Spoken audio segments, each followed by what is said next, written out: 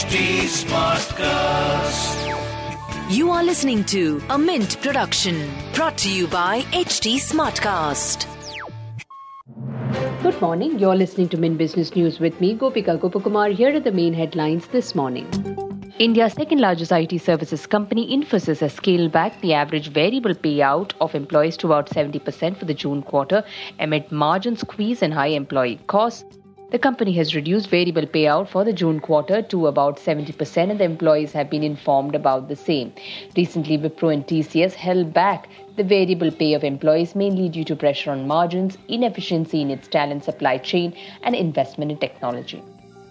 TVS Electronics executed a business transfer agreement with GTID Solutions Development to enter into the mobile POS software solutions and authentication solutions space, offering hardware along with required applications, digital payment solutions, cloud computing, software solutions to segments like retail, banks, and government. TVS Electronics will acquire the business and IP rights of GTID Solutions.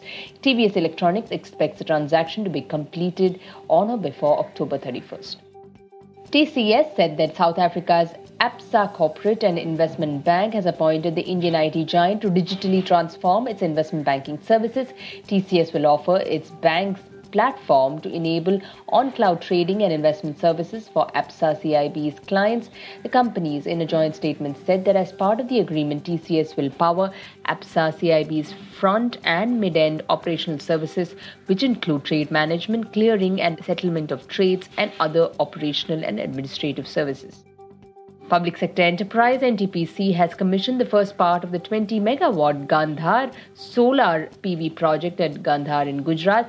The company announced this in a regulatory filing to the stock exchanges. The NTPC successfully commissioned the first part of the 20-megawatt Gandhar solar PV project, making it the fourth successful renewable energy project commissioned this month. Market regulator SEBI has disposed of the adjudication proceedings against realty firm Shobha and 4 individuals following settlement in a case pertaining to alleged fraudulent trading and disclosure lapses. A settlement amount of 2.92 lakh rupees has been paid by the 4 individuals. Among others, it was alleged that Shobha had misrepresented the receivables for the construction of residence of one DK Shivkumar and misreported service tax or GST dues of the individual in 3 financial years. RBL Bank said its board has approved raising up to 3,000 crore rupees to fund the lender's business growth. The fundraising will be subject to the approval of the shareholders. Besides, the board has approved the issuance of 1.75 crore additional stock options exercisable into an equivalent number of equity shares fully paid up to 10 rupees each. Leading diversified agribusiness company Godrej Agrovet announced it has signed MOUs with Assam, Manipur and Tripura governments for the development and promotion of oil palm cultivation in 3 states under the National Mission on Edible Oils Oil Palm Scheme. India is a net importer of palm oil. IIFL said the board of directors of its subsidiary IIFL Home Finance approved the allotment of 53.7 lakh of its equity shares to the subsidiary of Abu Dhabi Investment Authority. The investor will hold a 20% shareholding in IIFL Home Finance. After the said transaction, the company received 2,200 crore rupees from the investor for the transaction. Glenmark Pharmaceuticals expects growth of its US business to be flat or at low single digits in fiscal year 2023 amid challenges of price erosion and unpredictable product approval by the US FDA. Moving on to markets, bears continue to grip Indian markets for the 3rd consecutive day. Frontline indices opened lower in trade as Nifty 50 dropped over 100 points to trade below 17,400 levels. And the S&P and BSE Sensex declined over 350 points at 58,405 levels. Globally, US markets saw a sharp fall on Monday ahead of the Jackson Hole Symposium on Friday.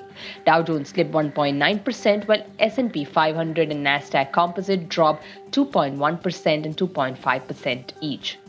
Major markets in Asia Pacific followed weak Wall Street cues and inched lower in early trade. Prices of crude oil saw marginal gains as Brent crude hovered around $97 per barrel. In business term of the day, we look at net debt to EBITDA ratio. It is a measurement of leverage calculated as a company's interest-bearing liabilities minus cash or cash equivalents divided by its EBITDA.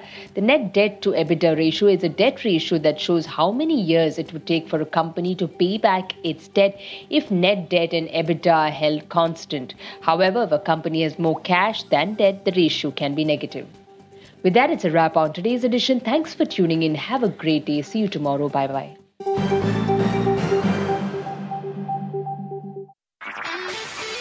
This was a Mint production brought to you by HT Smartcast. HT Smartcast.